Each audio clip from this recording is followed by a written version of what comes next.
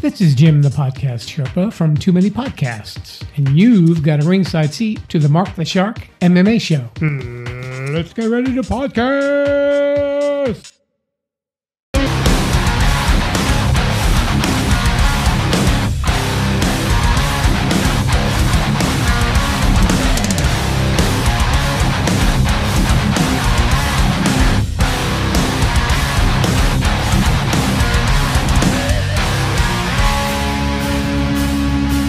Mark the Shark MMA Show.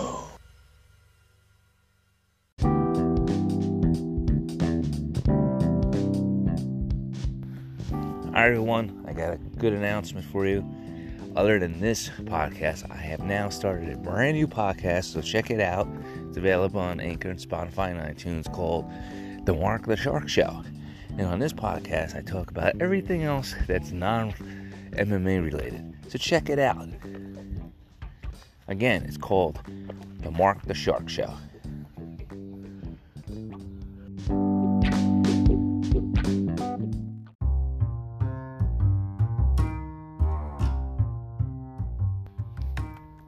This podcast episode is brought to you by Empowered Learning. Empowered Learning is an online education business that serves 4th graders through 8th graders and even adults. They also offer GED programs. Check them out today at empoweredlearningclients.com. Again, the website is empoweredlearningclients.com.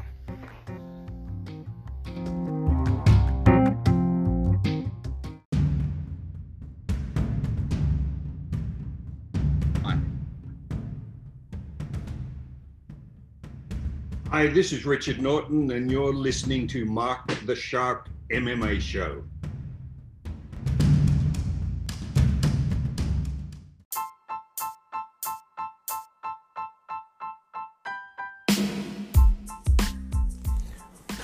Hi everyone, I am your host, Mark the Shark Ritordo, and welcome to the Mark the Shark MMA Show, where every week we talk about the wonderful sport of MMA. Today we will review the most recent and upcoming events in MMA news. In each episode, the format may be changed, but you will always be entertained. There will be special interviews with special guests, along with special insights on the sport from our guest hosts. Also, check out our Facebook page for news and updates on future episodes. Also, we appreciate donations from our listeners to keep our podcast up and running. You can make a donation by clicking on the Click the Support button found at anchor.fm/Mark the Shark MMA Show. And that's Mark spelled with a C and not a K. We are also looking for guests who want to be on the show and sponsors who want to advertise their product and brand on the show. For more information, contact me on the Mark the Shark MMA Show Facebook page. Also, for a plug-in, if you're looking for a good action thriller suspense novel, check out a book called The Cabal, The Saga Begins. You can find it on both Barnes & Noble and Amazon.com. It is available in paperback, Kindle, and audiobooks format on Amazon.com. In paperback version only on BarnesandNoble.com, and the hardcover version is only available at www.retordofamilybooks.com. For a good book for your kid to read, check out I Am a Survivor or Invisible Girl, written by a little 11-year-old girl by the name of Christina Ritordo.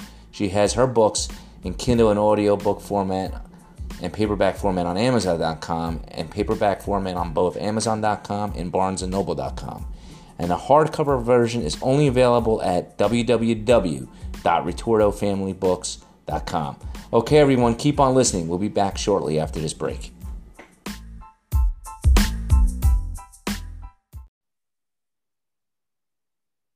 All right, everyone, and welcome back to the show.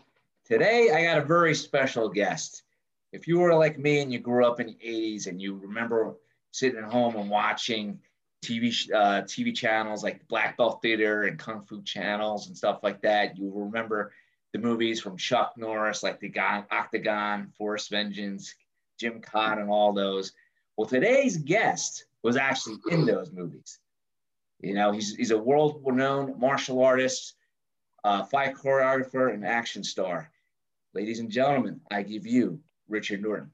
How you doing today? I'm very good, Mark. Thank you. Thanks for having me on. By the way, whenever you say things like that, you're a little bit like, you remind me, I laughed when somebody asked me for an autograph once, you know, cute cute little girlie came up some years ago. I said, "Oh, this is nice." And she said, "Oh, my mum and dad used to watch all your movies." And I said, "Oh, God." Okay. And it's true. I mean, I'm dating myself, but like, I was like, like a young kid, 12, 13, watching, like they used to have a dedicated channel every Saturday. You had two flip. I grew up in South Jersey, and you could flip back and forth between them two. They were Philadelphia channels. They had Black Belt Theater and they had Kung Fu Theater. So all day I would just sit there and watch those movies, and it was great because I was into martial arts myself, and it was, I'm like, I remember him. Yeah, right. His name's Richard Norton, and he was like, and then I find out, which we'll get into when we get further into the interviews, that you're like me, you're into Brazilian Jiu-Jitsu, and you trained with Machado brother. So it's good to see someone like yourself, particularly for that particular time, that you cross-trained a lot with your martial arts training, which was kind of important. I guess you probably got turned on to them by Chuck Norris or whatever, but I like to go way back into the roots of when you began your martial arts training. I think I read somewhere that you first started out with judo. Is that correct? Or yeah, I started. I was 11 years old when I got introduced to judo, and as I've said a lot of times, I was very, very skinny, very little as an 11-year-old. So even though I loved the idea of it, I was put into this sort of pool of older teenage judo players, not so much higher rank, but a lot bigger than I am. And they used to chuck me from one end of the dojo to the other. So that was my introduction to judo. Yeah. Judo's a tough sport. I thought I was going to learn how to defeat 10 people with a flick of a wrist, and wasn't quite that way, Mark. But anyway. No, it's not. I personally think, like, I've trained in various martial arts. I've done karate, I've done jiu-jitsu, I've done judo, I've done boxing, I've done Thai boxing. And to me, I found the hardest to learn. I actually started judo really late and I had to stop because injuries. But I find that I found that judo was the hardest to learn because it's all pure technique. You can't muscle a guy that's trained and throw him. You have to have really good technique to throw him. I mean, that's my opinion. I just found that to be very difficult. Like, you have to put a lot of time into it. Brazilian Jiu-Jitsu, like a couple of times a week, you can tap the average guy out, no problem. You know what I mean? Boxing, is a little bit, the techniques are, I think more realistic than a lot of the other martial arts. That's my opinion. They're easier to implement. And then upon doing further research on you, before you got into films, you were actually a bodyguard, right? Like for celebrities such as David Bowie, James Taylor, and even Stevie Nicks for Fleetwood Mac. How did you get into that? Well, that gets back to my when I started judo. I was lucky enough to get introduced to Goju karate.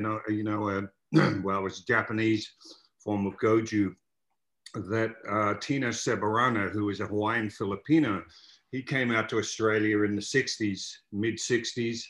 And I was invited along to a demonstration of this form of karate, which I went to.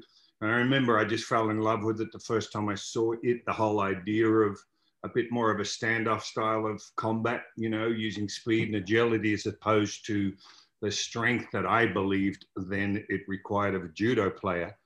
So I started judo, and through training with Tino, starting in the mid 60s, I met who was to become my partner in our own style. That was Bob Jones. Bob was 10 years older than I was. And we met, and in 1970, Bob wanted to basically originate his own style. And it was still based in Japanese karate and everything, but you talked about mixing martial arts, with Zendo Kai, as we called it. Zendo Kai was really the product of us having, or particularly Bob, having bouncers, you know, or doormen or crowd controllers, as they call them today. Bob had already been in the security business for many, many years, had a huge reputation as being very formidable in the street, as well as running security and even doing some personal bodyguard work for, you know, private individuals. And so when I started Zendo Kai in 1970 with Bob, our club was pretty much full of, again, bouncers, crowd controllers, you know, tough guys, which is why our style started to incorporate a lot of other aspects of the combat world, meaning boxing and wrestling, long before it was kind of in vogue to do that.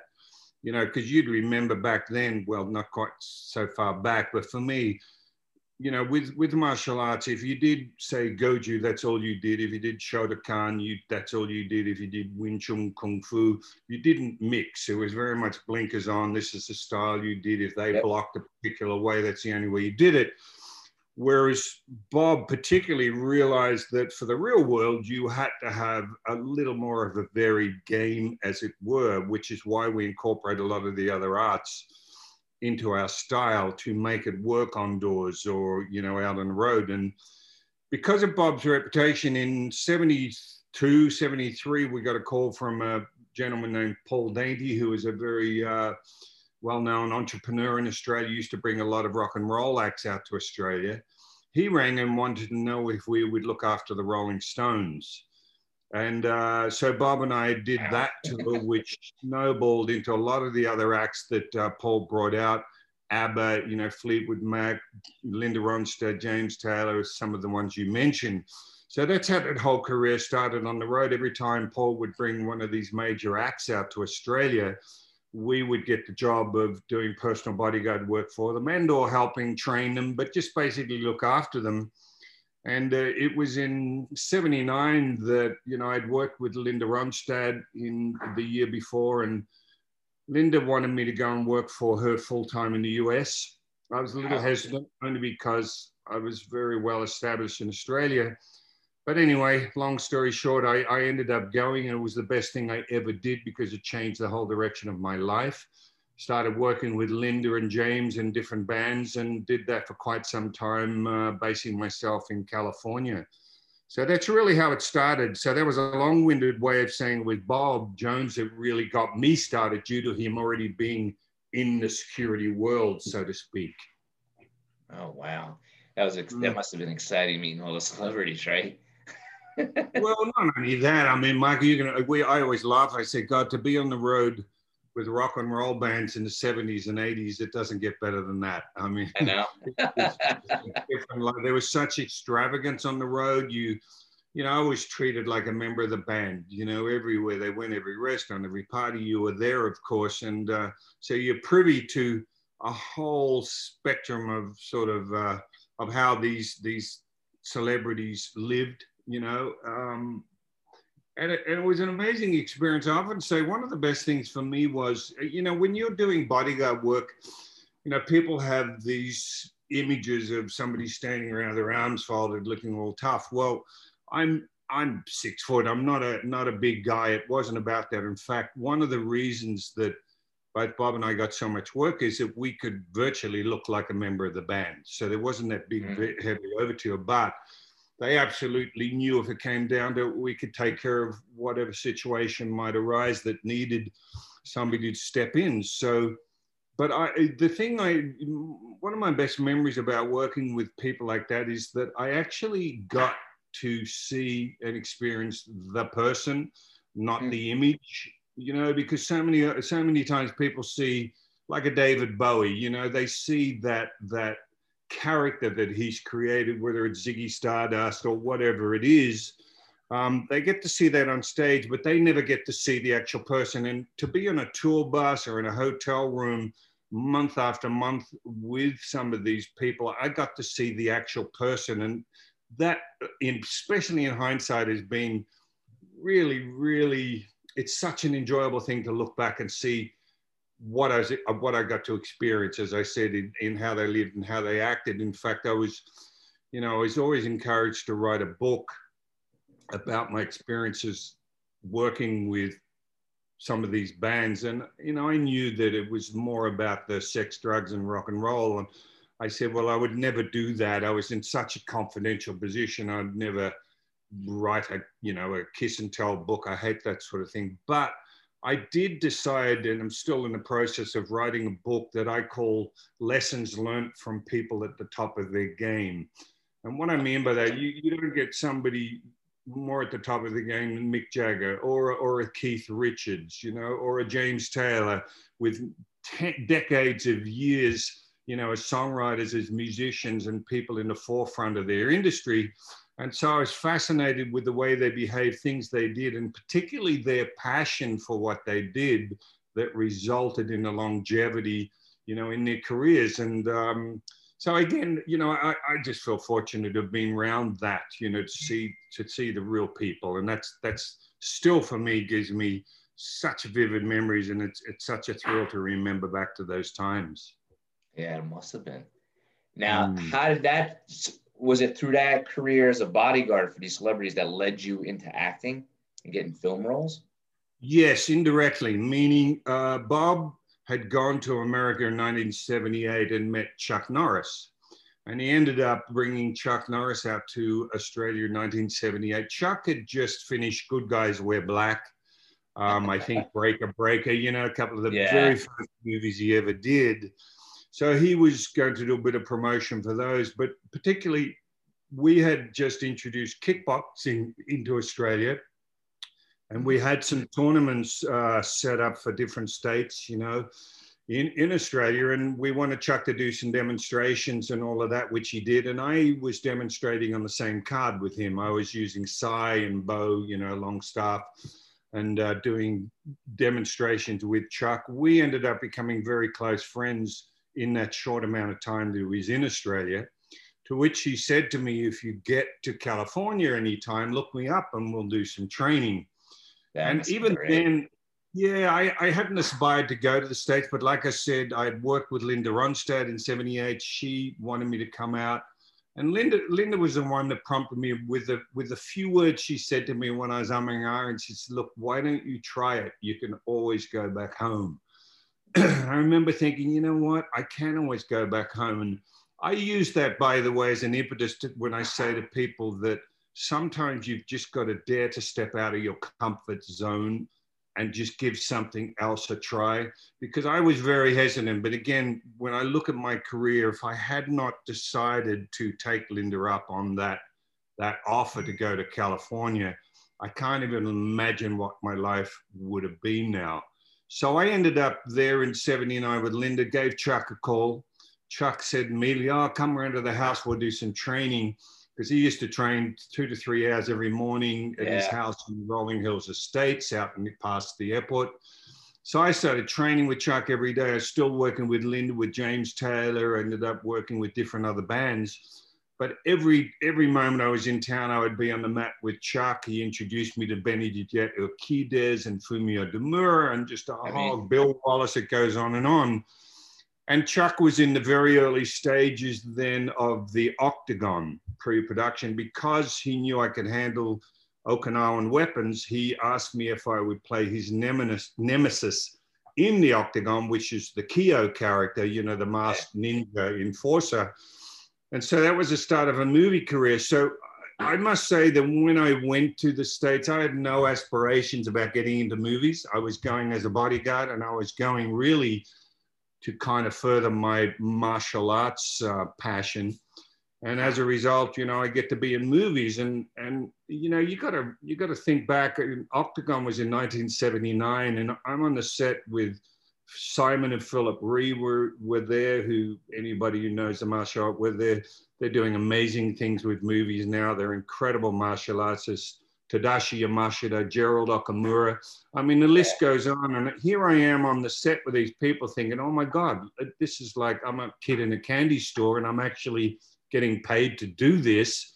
I thought, what a great way to sort of basically get an economic return for my passion that enabled me to keep training. And that's the way I looked at it. And now something like, I don't know, 80, 90 movies later, and I'm still in the industry and still feel very fortunate to be a part of the industry. So Chuck was really the one that sort of opened the door, gave me the opportunity, and thankfully it all worked out, and I ran with that opportunity.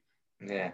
And for those of you guys that were listening, like he was rambling off these names of these martial artists, like Benny the Jet. For those people who don't understand it, like he's talking about like the golden age. Like these guys were like the best of the best. And like they were on the covers of Karate Illustrated, Kung Fu Magazine, Black Belt Magazine. I mean, I used to subscribe to all that stuff when I was a kid, man. That's amazing. That's amazing. And I gotta say, like I've heard. I mean, I want to get your impression. I mean, I've heard from my karate instructor. I don't know if you ever met him. His name was Raymond Martin. He actually trained with Chuck Norris. He actually spent like a whole summer with Chuck Norris, and there was a book that Chuck Norris put out. I think it was his one and only book on competition karate. And he was his uke, and he was the guy that he was demonstrating the moves on. I don't know if you ever got a chance to meet him, but I remember. You know what year that would have been, Mark? I would have to be. I would think it would probably. I hate to say it might have been before he actually made movies. Yeah, because I don't remember the name, so very possibly. Because again, I started training with Chuck in '79. Yeah. I recall that, and I was with Chuck just about every day that I wasn't away on tour, so I think I would remember if I had have met him. Yeah, his name was Raymond Martin. I just had to ask that, and I just remember him saying that it was good to see one of the good ones make it. Well, you know, and again with the memories of those days, like you said, not only like Fumio Demura was just I remember training with Fumio down in Orange County, and a lot of the younger ones would know Sensei Demura now, but he was just an icon, and what a gentleman. I remember training with him and thinking, this is exactly what I believe a sensei in the arts should be. You know, I was just this young Aussie kid. He would stay behind on weekends and help me with weapons, with kata and everything else. It was a very interesting time, and to meet people like Benny the Jet Urquidez, who's what an absolute legend. Benny's still one of my very few mentors. He's just an amazing, amazing gentleman in the martial arts. Bill Wallace, of course, people like that. I mean, they were the pioneer years, you know, for the arts. And you made part of that. I feel very blessed. Yeah, and you made that movie with Benny the Jet, Force 5. How did it feel? I mean, you had Joe. People who don't understand this, I'm like jumping out of my seat of excitement here. He was in a movie with Benny the Jet and Joe Louis. Now, Joe Louis, there's a Joe Louis in the world of karate during the golden age of karate. He was the first heavyweight American world kickboxing champion. Back in those days, they were using, it wasn't Thai boxing, it was what they called American kickboxing, PKA, Professional Karate Association. And Benny the Jet was another world champion. I think he retired. I think he had like over 50 fights, Benny the Jet, if I'm not mistaken. Oh yeah, absolutely. Or maybe. No, and in kickboxing, he had undefeated record. I mean, that guy, you know, I've always said I don't know anybody tougher pound for pound than Benny the Jet Urquidez. I mean, that guy's just an absolute warrior.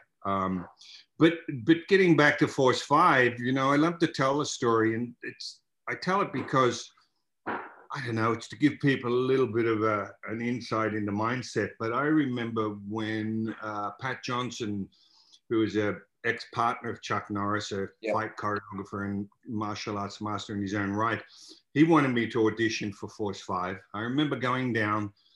There's probably 100 of the best martial artists in America, you know, at that time auditioning. And I still remember walking in there and going, oh my God, what the hell am I doing here? You know, I've got a funny accent, at least to Americans, not to me. I got this funny accent, you know, nobody knows who I am, blah, blah, blah, blah, blah. Anyway, so we end up auditioning. You have to do kicks and all this sort of business and do a bit of a read. And it finally gets down to 10 people, and I'm still one of them. And and it was a big change of attitude for me where I suddenly went, wow, you know, I must have the skills they need for this.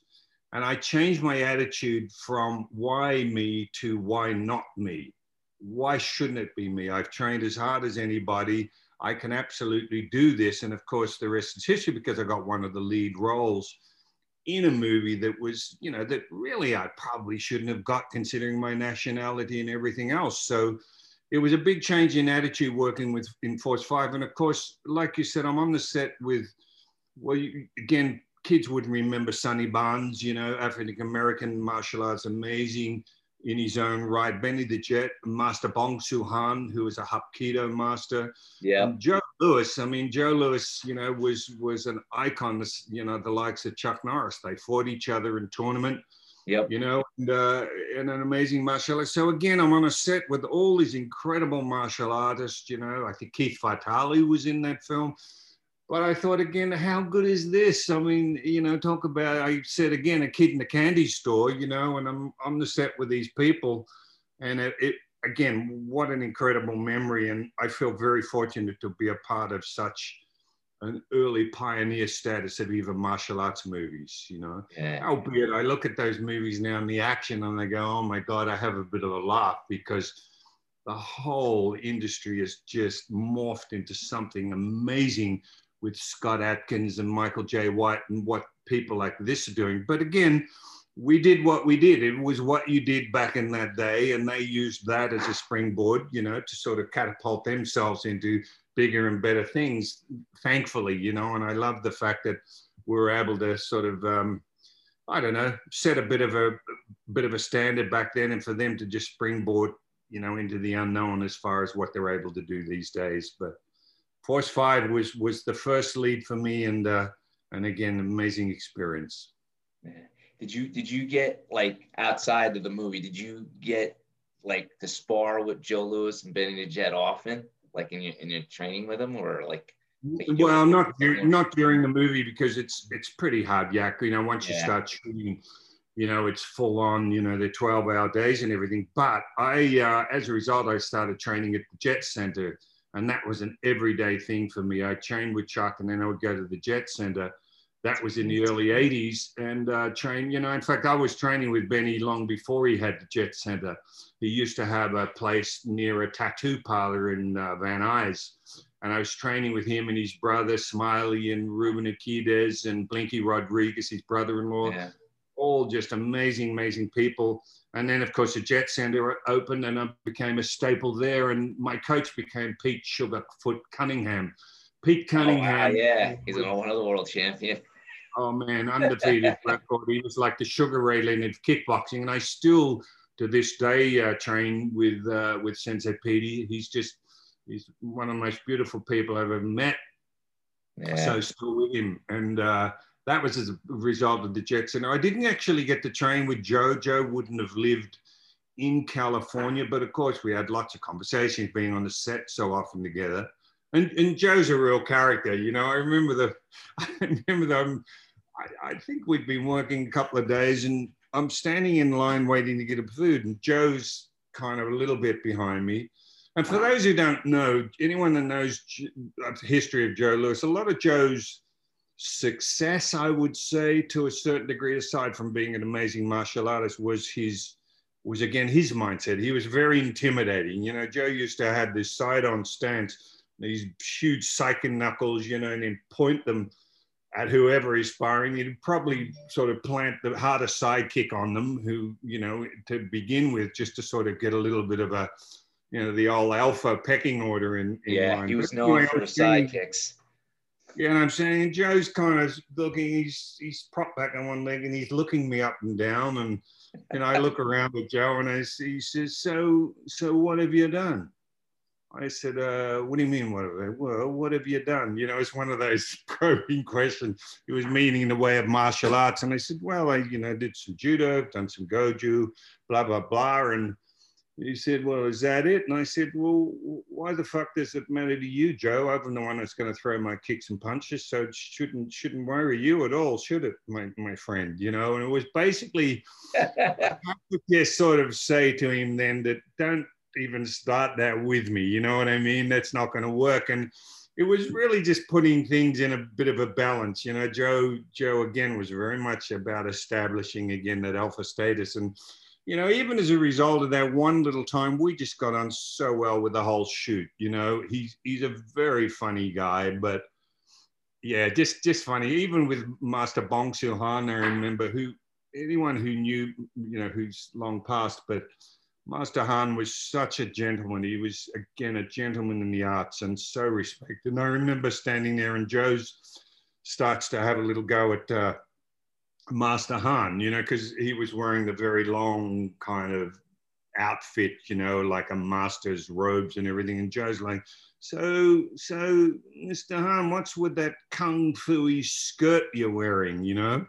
And poor old Master Han, I remember, looked at Joe and he was quite a little unsure of how to handle it. I remember saying, oh, Joe, why you say that to me? Why you pick on me? You know, we're just working together. And anyway, it was a bit of an indication of Joe, but he you know, was all in good spirit with Joe. That was the way he was. And it, like I said, what an amazing martial artist he was, you know, back in that time. I remember watching, I don't remember where I got the VHS tape from, or maybe it was on TV and I recorded it.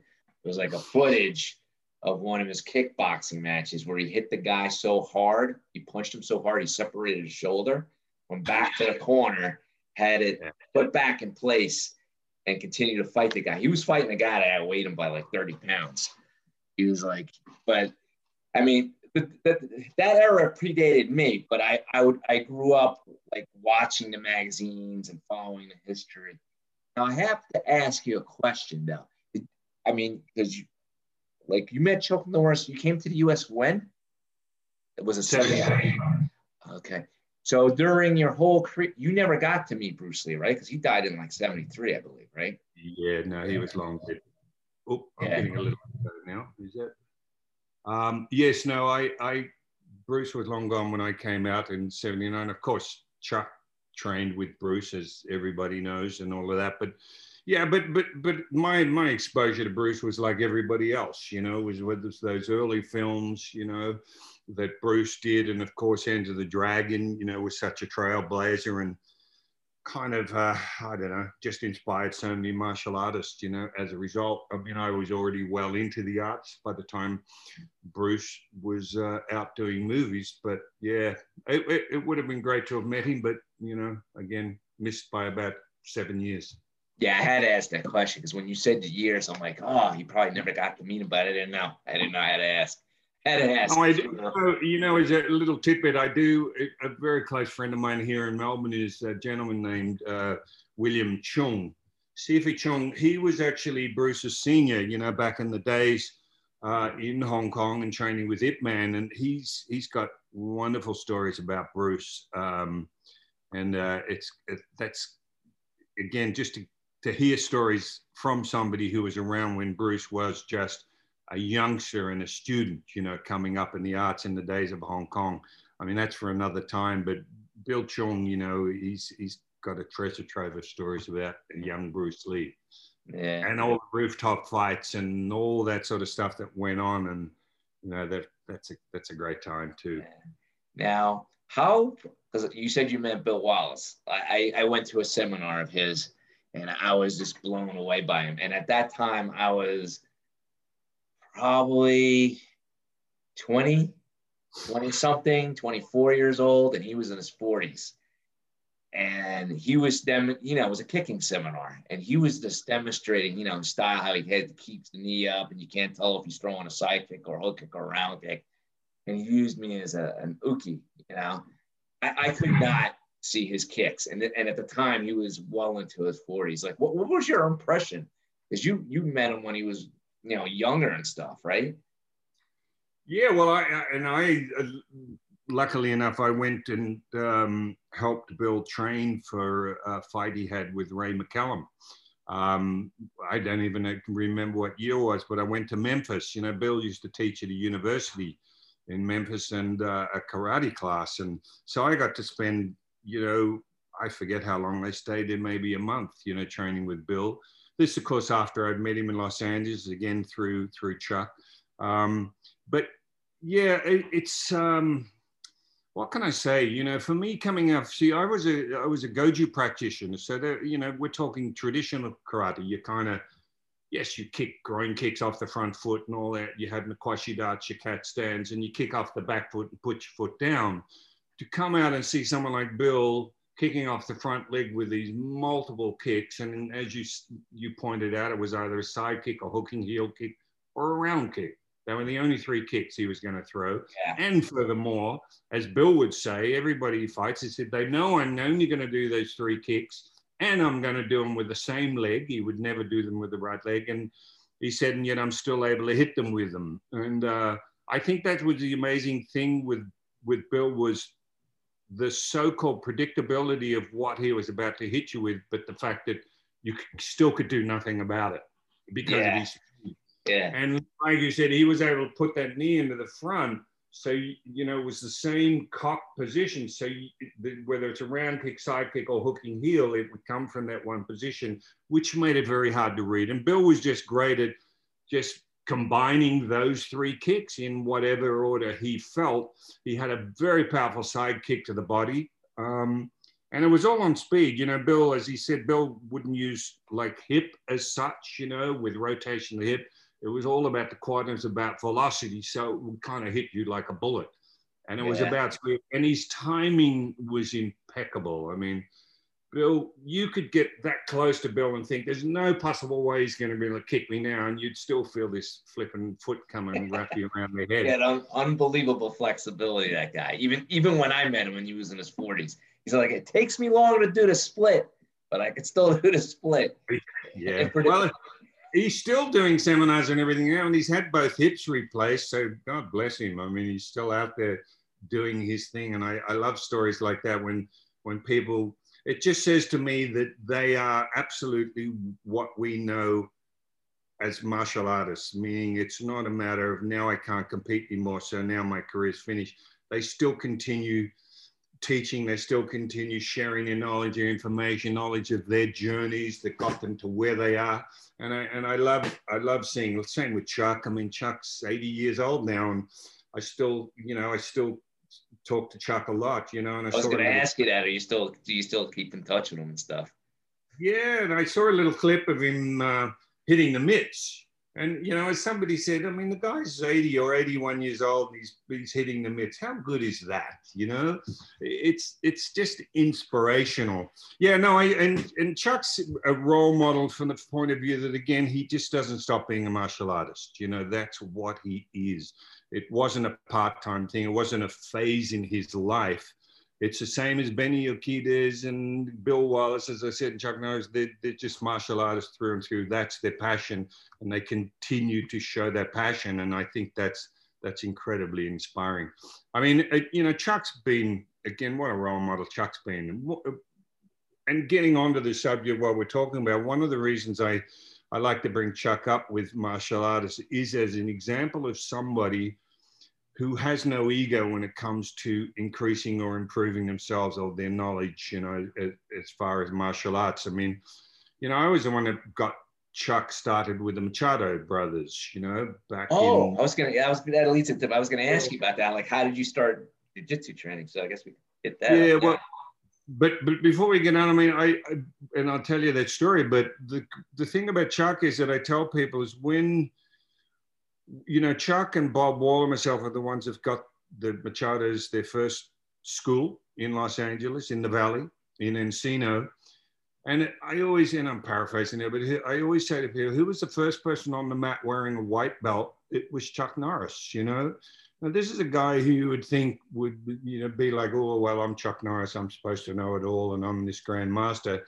Didn't even occur to him the fact that there was something new to learn. He was willing to put on a white belt and be a student on the mat with the Machados back then. I just, for me, that said everything about the sort of person, the sort of martial artist Chuck was. And as an example, the younger ones to never, ever forget to be a student, that, you know, it's about that journey. It's about aspiring to excellence, you know, and to more knowledge and to be a better person. And Chuck's an example of that. So hats off to him.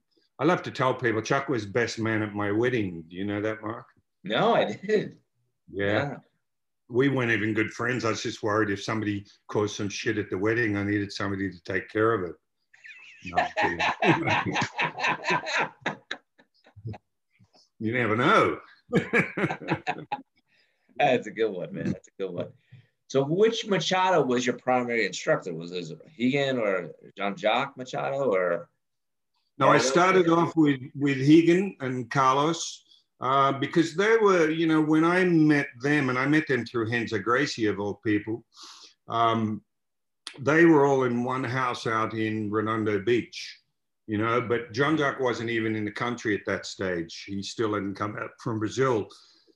So through, you know, I started my training in the late 80s with Rickson Gracie at Rorion Gracie's house in a garage.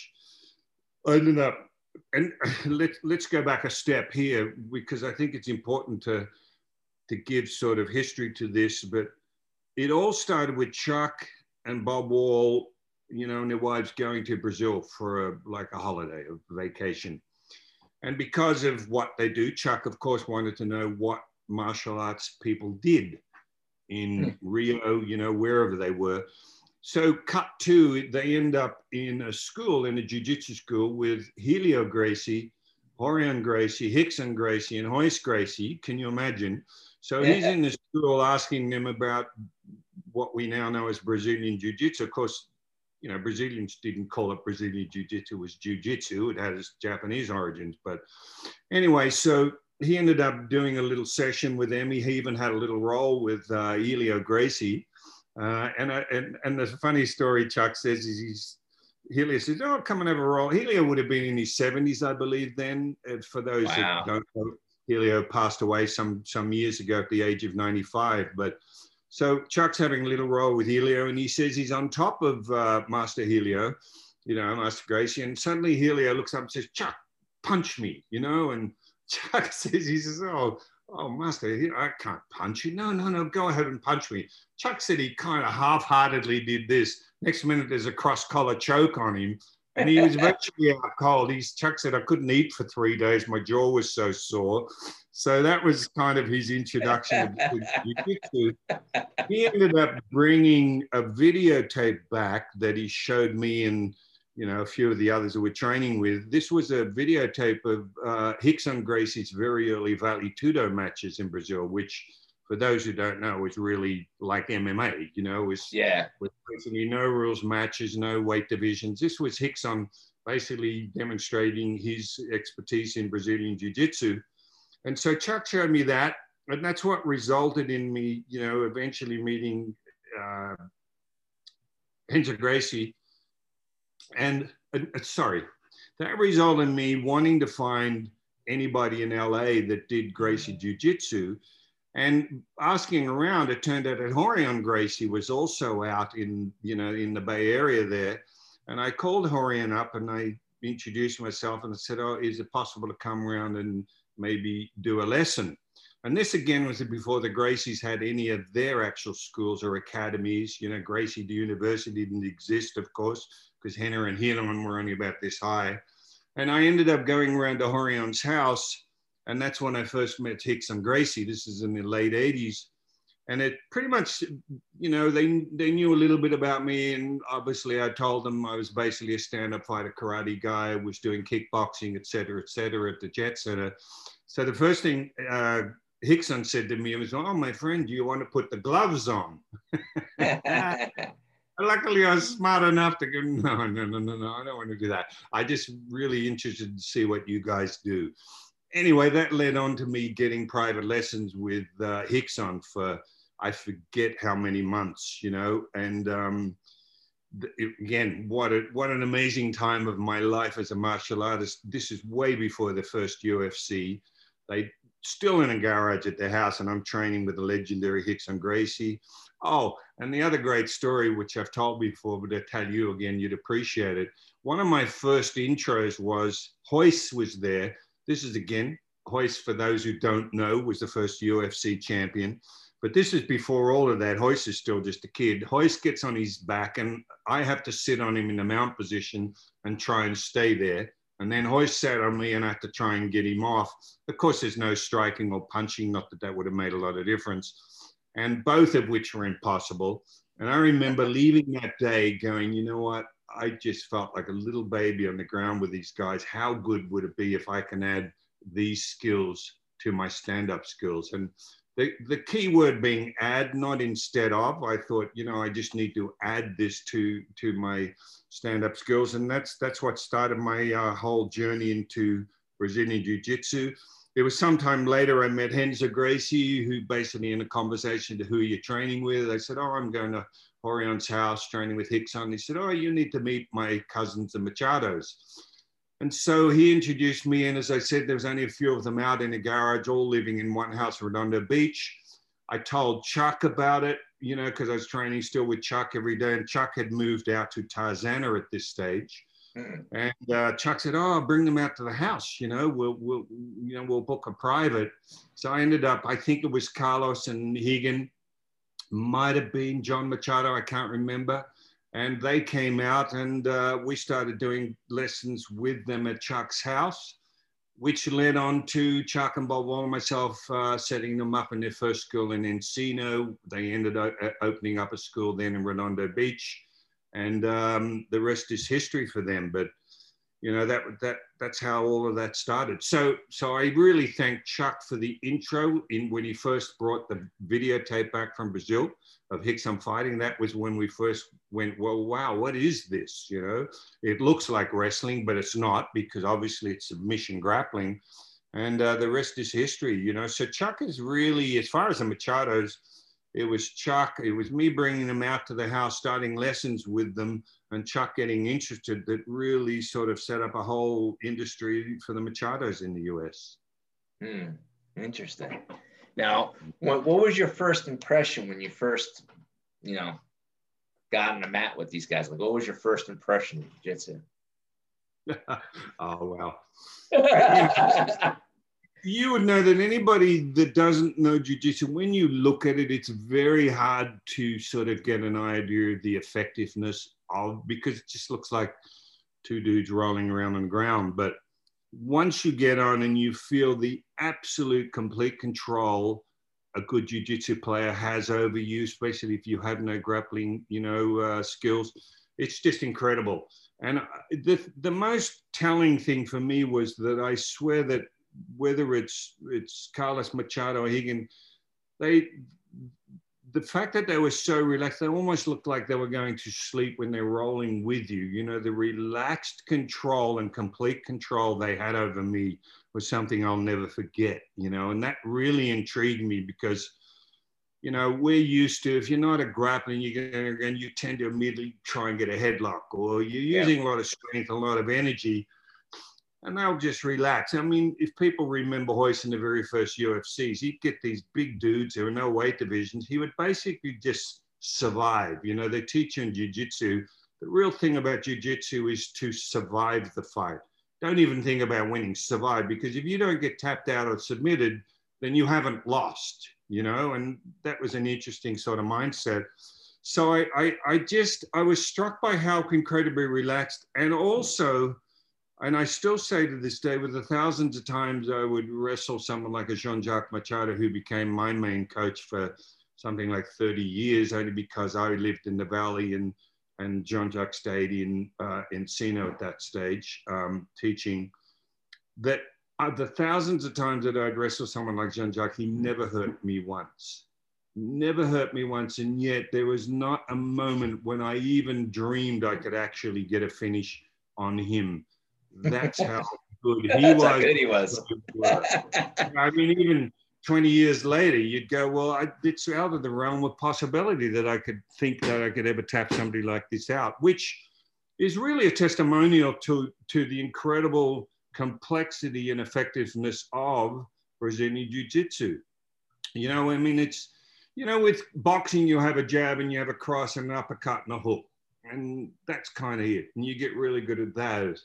As you would know with jiu-jitsu, there's an infinite amount of moves, it seems, you know, in that one of the interesting things with the Brazilian style of jiu-jitsu, and I say Brazilian as opposed to even Japanese, is that it allows itself to evolve.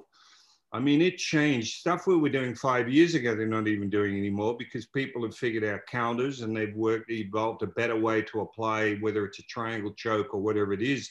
So the fact that it has allowed continual evolution is fascinating. I mean, look at the last 5 years with where they've taken the leg lock game. Yeah, I know. When I started, I mean, it was almost dirty pool to attack the legs with knee bars or heel hooks. I actually saw you on Facebook. You're actually training with someone that's really good. His name. Lucky Giles, Lachlan Giles. Yeah. Actually, I think Lucky's one of the top few grapplers in the world at the moment. He took bronze, I think, at the ADCCs. Yeah, I actually saw your Facebook post. I'm like, he's keeping up with it. And the reason is what I'm saying is because of the evolution, the jiu-jitsu we did 5 years ago, you can't compete against these guys now. Look at Craig Jones, another Melbourne guy. He's beating everybody, and it's pretty much with inside heel hook or whatever, you know, and it's it's like learning a new art. I'm learning with Lockie because it is. It's just amazing because I said, Lockie, you need to bring me into the 21st century, you know, because that's how new it is, you know, in the last 5 years or so with the evolution of the lower sort of leg attack game, leg entanglement and everything. But that's also what's exciting about it. You know, the fact that I'm 71 years of age, I haven't missed training in martial arts since 11. And at 71, I've still got a whole new world of learning with what Lockie's showing me to add to my martial arts game.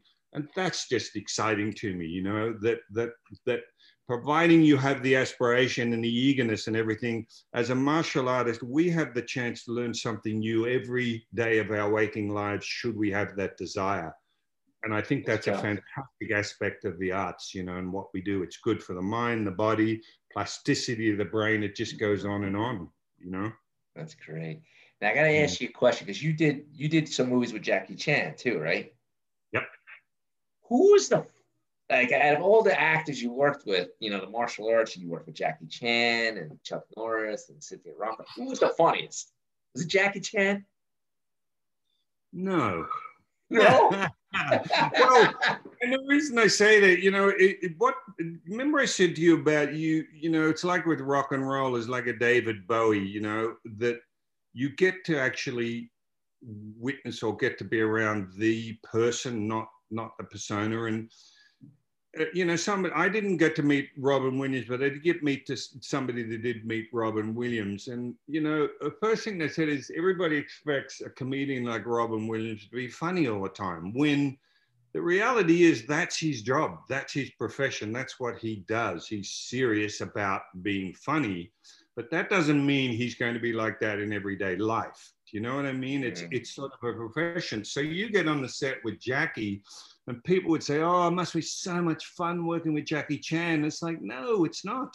It's totally not fun, in that he is so serious about what he wants, you know, from you as an actor or somebody involved in one of his movies. His pursuit of excellence is second to none. So you're on the set 18 hours a day sometimes, as I've often said, doing fights. You know, you're doing take after take after take. You're getting smashed and kicked and punched and everything else. It is far from fun. And he is that serious about what he is going to get on celluloid as a result of that work on the set. So there's no real chance to be funny. Now, having said that, he's a lovely man. I mean, Jackie was so nice to me. He took me shopping all over Hong Kong, you know, buying cameras, you know. Sammo Hung, you know, particularly took me into editing after we'd finished shooting on any given day. I mean, just amazing people as far as, you know, what they did. But again, they're professionals, you know, that's what they do. Mm. Now, out of all the people you worked with, who would you say had the most influence on you out of all the people you worked with in the film? Oh boy, again, I have to say Chuck. Chuck being the first person I worked with. Chuck as a role model as far as somebody wanting to ever improve himself. You know, his knowledge base as a martial artist, his passion for the martial arts, you know, fantastic. You know, someone like Jackie, because Jackie again is never not working. I mean, his oh God, his ability to apply himself to what he does is amazing. Sammo Hung, I still say, is one of the, he's probably the person I respect most as an action director and martial artist and basically stunt player, because that guy is capable of anything. The creativity of Sammo when it comes to putting a fight scene together, not just putting it together, but executing it, is second to none. And boy, that guy's tough. You know, you get a feel when you, even though it's film fighting, you get a feel for somebody who could really fight. Sammo's got it, man. His spinning back kick, you know, and the power in his technique is incredible. So I have nothing but respect for Sammo. No question about it. And of course, you know, as we also mentioned, Benny the Jet, you know, he's just a doer. You know, Benny doesn't just talk, he does, you know, and he still does. He's still doing seminars. He's still just an inspiration to so many martial artists out there, you know. So again, I could go on and on, Mark, but I feel blessed to have been in the presence of so many of these incredible people, you know, that have a like passion for the arts that I do. Now, which do you like better, being like the acting in the movie, or being a fight choreographer, or like which one do you prefer? No, I still like the idea of being an actor better. You know, I like being in front of the camera. Look, the reason I'm doing a lot of fight coordinating now is probably just because of age. I mean, the older you get, the less roles there are. You know, I often joke that the roles I get now probably are somebody's dad or an aging gangster or something, you know. But I mean, and I laugh because that's a reality. You're a product when you're in a movie. They want the 30-year-old kids to be running around being the superhero. I get that. And so as a result, with all my experience, having done all my own stunts and fight stuff in the 80s, 90s movies I did, I'm able to take that expertise and put it into behind the camera, you know, as a fight coordinator. I know how to train actors, you know, bring their skill sets up and choreograph stuff according to character. Having acted myself, I understand the idea that the way an actor moves as a character has everything to do with the script and the way their character is written. Meaning, you know, the drama within a fight is just as important as the physicality in the fight. And I think, again, because of the lower budget movies I did way back, I can bring that level of expertise and help even someone like a Margot Robbie or a Scarlett Johansson. I know that sounds like big noting, but it's in the sense that, you know, I'm able to say, look, a fight is a continuation of the story. They're coming from, you know, what caused the fight? What motivates a fight? What do you want out of the fight? They're the same questions you would ask an actor going into a drama scene. You know, what do you want out of the scene? You know, the ferocity of the fight and the technique used would depend on who they're fighting and, again, what that end result was. And so I feel I'm able to help them with intent as far as, you know, the dramatic aspects of a fight or the moments that come in between the actual punches and kicks, you know? Yeah, because I believe you worked on one of the Suicide Squad movies, right? As a fight coordinator, right? Yes, did two of them now. Did the first one and just finished the last one. Last year we worked in Atlanta and Panama and finished Suicide, that comes out in August, I believe, with James Gunn. That's going to be an amazing movie. I loved working with James. I think he's brought a whole new aspect to, you know, to the movie. Incredible cast, you know, on that movie. Idris Elba and Margot Robbie, of course, you know, and it's going to be great. I think, because it's going to have a lot of drama as well as action and as well as off the world James Gunn humor, you know. So it's really got something that'll appeal to so many different sensibilities. And importantly, it's his movie. And what I mean by that was, I've read stories and I actually concur that Suicide Squad that David Ayer directed wasn't a movie that David Ayer wrote and directed, meaning there was a lot of outside input from studio on the end result that went on screen. With this one, I believe James has had total editing control and control of what that movie is going to be. And what you see is what he had in his mind when he wrote it and when he directed. And as a result, I think it's going to be phenomenal. Is that filmed where you live in Australia, or is that filmed here in the US? No, it's filmed in Atlanta, Georgia. Oh, wow. Okay. And Panama. We also went to Panama City and shot some of it.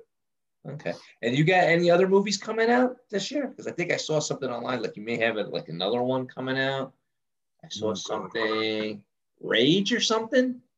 Yeah, Rage. Well, that's already out. Look, that's a smaller budget movie. I was approached by a gentleman who lives here in Melbourne, Australia, a director producer. I helped him, kind of, albeit in a minor way, on some short action movies he did. And he wanted to know if I would work with him in a movie that he was directing and producing. And I said, sure. You know, I was in town anyway, and I just loved the idea of getting in front of the camera. I got to play a cop. It's a crime drama, so there's no action as such. And it was just an interesting challenge for me to do that. Again, shoestring budget, but I think it turned out incredibly well. I'm not sure where you'd find it in the States. It was on Vimeo on demand here. I think it was on Apple streaming or whatever in the US. But again, it's a little crime drama, so that's out there.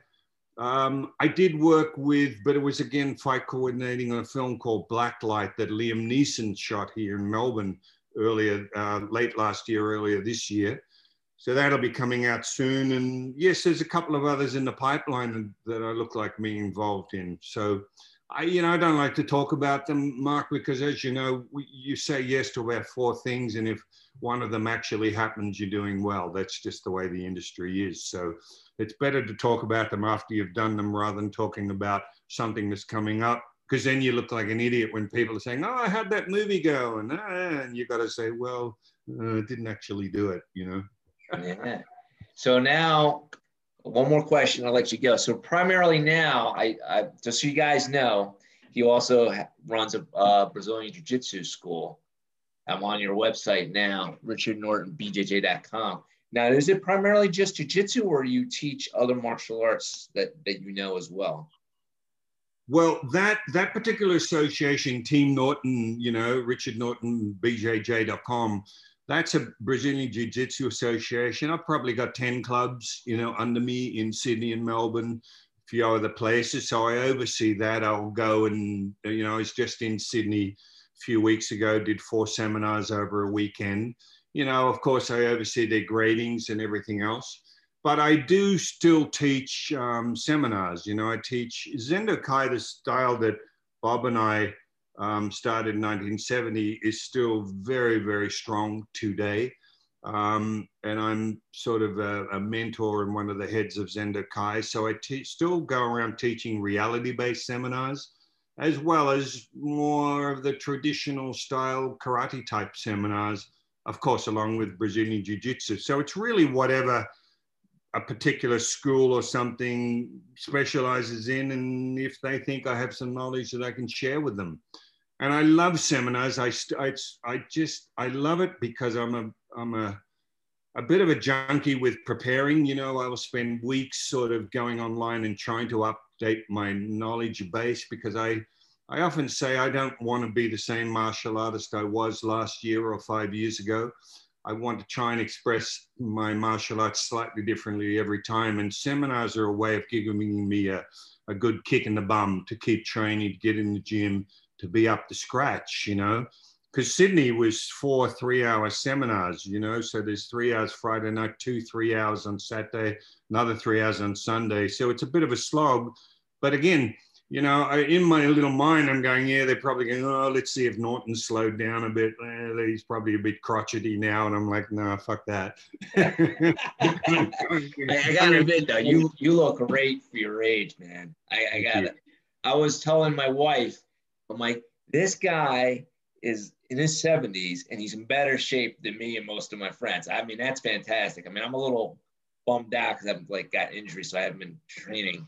I just train like once a week now, but I still try to do a little bit. But I mean, you should be an inspiration to every guy out there that's got that dad bod.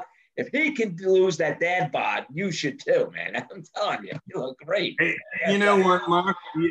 The key to it, people say, oh, how do you still keep doing it? And the key, first of all, is to look at what you have and not what you don't have. My shoulder is wrecked at the moment, a few things, but if you sort of start to dwell on that, and I go back to Benny the Jet Urquidez, who always said to me, he said, I will never utter the words, I'm getting too old, I've got to slow down a bit, my back's not too good, because you believe you give yourself a psychological crutch to no longer participate fully anymore. And I adhere to that 100%. So I never, as soon as I start to go, oh, I don't think I'll train today because I'm feeling a little sore, that to me is a key. I start swearing at myself, you weak bastard, you get down there to the gym. And I will make myself go, and always after I've done a workout, doing what I can, not aggravating things, I always feel good about myself as a result. So the key for me is to tell people, just be consistent. Some days you'll only do that much, but be consistent. People yo-yo with diets, with training. They would go flat out. And they either get injuries and then they take a few months off, or they'll diet like crazy and lose a bit of weight, and then they'll get sick of it and take a few months off. I think the key is to just be consistent with your training, your application. And I work hard at it, Mark. I mean, I really do. I will never not do something every day. I do Wim Hof breathing every day. I don't know whether you know the Wim Hof, which is, breath work, where you just do 40 sets of 30 inhales and exhales. And then on the 30th one, they call it a breath retention, where you keep the breath out and you try and hold for as long as you can.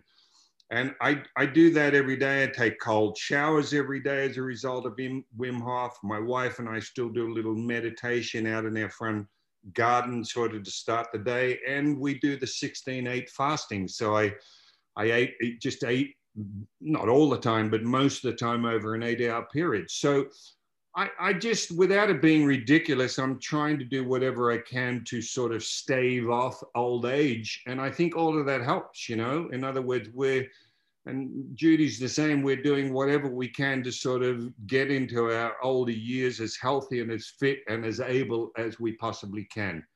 But importantly, it's mindset. You just don't get into I'm 70 now, I shouldn't be doing this, shouldn't be doing that. Who the fuck says you shouldn't, who says, the number. And I'm like, no, not going to have that. I'm getting out there. I'm going to mix it, and I'm careful. Look, I don't wrestle with young guys anymore, because I know they want to try and take my head off and, score a bit of Norton scalp as a victory. So rather than get into that and have my ego kick in and end up getting injured as a result, it's better to not even get into that position in the first place. So I'm still hopefully a little smarter than I would have been 20 years ago, and helping that ability to sort of go into my older age, still being able to be actively involved in my passion, which has always been martial arts. So, yeah, that I gotta say, I'm impressed, man. And thank you. For just so people know, this is going on my YouTube channel and my podcast. If you're listening to this on my podcast, you got to watch this video. You see this gentleman here still practicing martial arts. That is an inspiration at his age. I got to give it to you. And thank you. Yeah, I got to say. Well, Professor Norton, I'm going to call you Professor. For those who don't know that, that's a sign of respect that you give to a Brazilian Jiu-Jitsu black belt. It's been an honor, and I can't say it enough. It was a pleasure having you on the show. Thank you, Mark. I know I got off on a whole lot of tangents, but I tend to do that. I'm a good talker. But anyway, I really enjoyed the chat, and let's do it again sometime in the not too distant future, because I'll have some more stories for you. Oh yeah, definitely want you back on the podcast. I really enjoyed it. All right, I know it's been a long interview, so I'll let you get back to your day. I don't know if you're doing training or whatever, but it was great having you on the show. All right. Thank you. Awesome. Thank you, man. Take care. Thank you.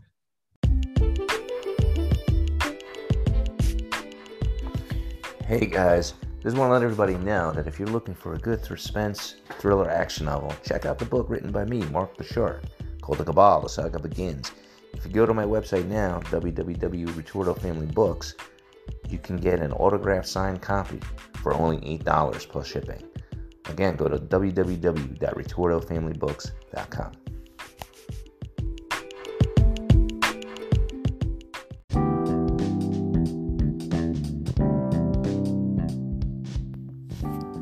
Are you a fan of the Mark the Shark MMA show? Are you looking for some swag?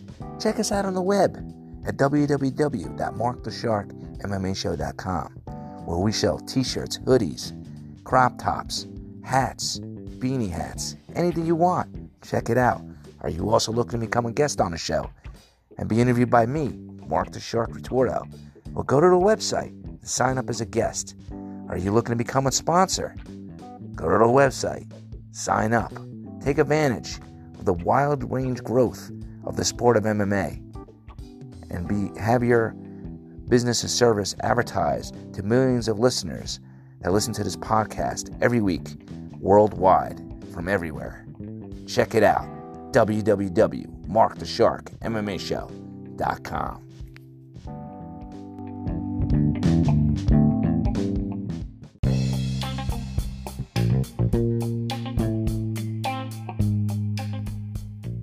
Hi everyone, this is Mark the Shark Retorto, sending a message to all the fans out there.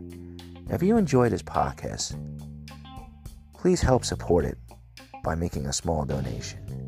It could be anywhere from $1, $4.99, or $9.99. It could even be a monthly donation. Any amount is appreciated. To donate to this money to this podcast, go to www.markthesharkmmashow.com. Again, that's www.markthesharkmmashow.com.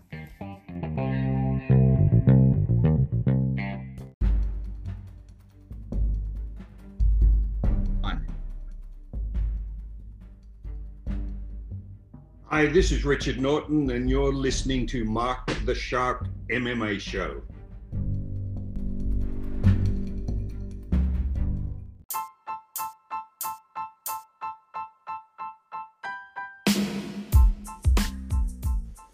All right, guys, we're at the end of our show. This is Mark Retorto. I'm signing off. And don't forget to follow us on our Facebook page. It's called the Mark the Shark MMA Show. And it's Mark with a C and not a K. And also, feel free to leave us messages by using the Anchor app. And also, don't forget, if you're in the mood for a good action thriller book, to buy my book called The Cabal, The Saga Begins. It's available on Amazon and BarnesandNoble.com. And if you need a good book for your kid, get the I Am Survivor book or Invisible Girl book written by my daughter, Christina Retorto, also available on Barnes & Noble and Amazon.com. All right, guys. I hope you enjoyed the show and continue to listen to our shows every week. Thank you.